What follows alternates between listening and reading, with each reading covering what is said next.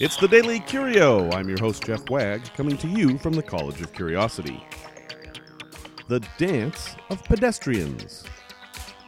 One travels for many reasons, but experiencing other cultures is usually found among them.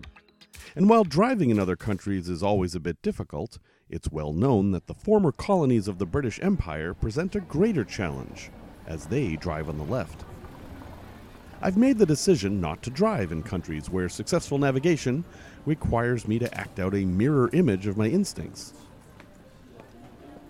This is both for my safety and the safety of the general public. But I notice that I have other instincts that are problematic in these countries.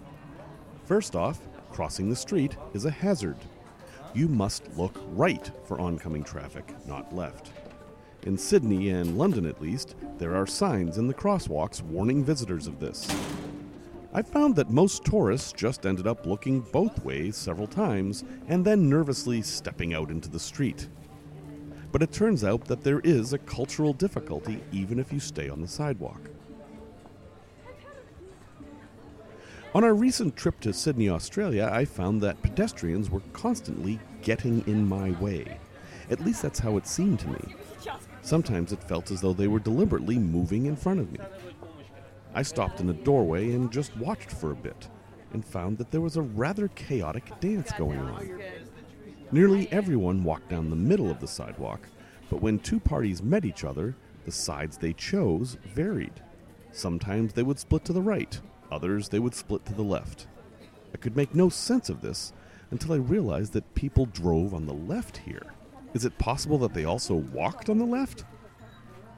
I asked our excellent guide Alex, and he said that yes, you're supposed to walk on the left. This is in contrast to London where, though they drive on the left, they walk on the right.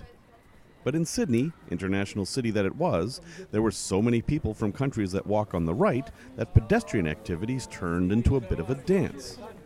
I observed this pattern several times. A walker goes to the right, then to the left, then to the right, as though they're weaving the pattern of DNA on the sidewalk. The city of Melbourne is trying to take action to encourage people to walk on the left, as the city council called right-side walking a daily threat to the city's livability. After learning that left was the rule, I tried very hard to keep to the left, but it was futile.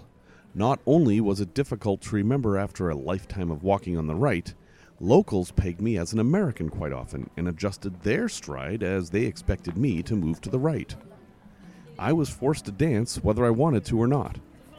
In the end, I think that the custom of walking on a particular side of the street has less meaning here, as the rule can't be reinforced due to the international makeup of pedestrians. I did finally find a bit of a solution: walk slower. I tend to walk very fast, and this leaves no time for people who are approaching me to adjust.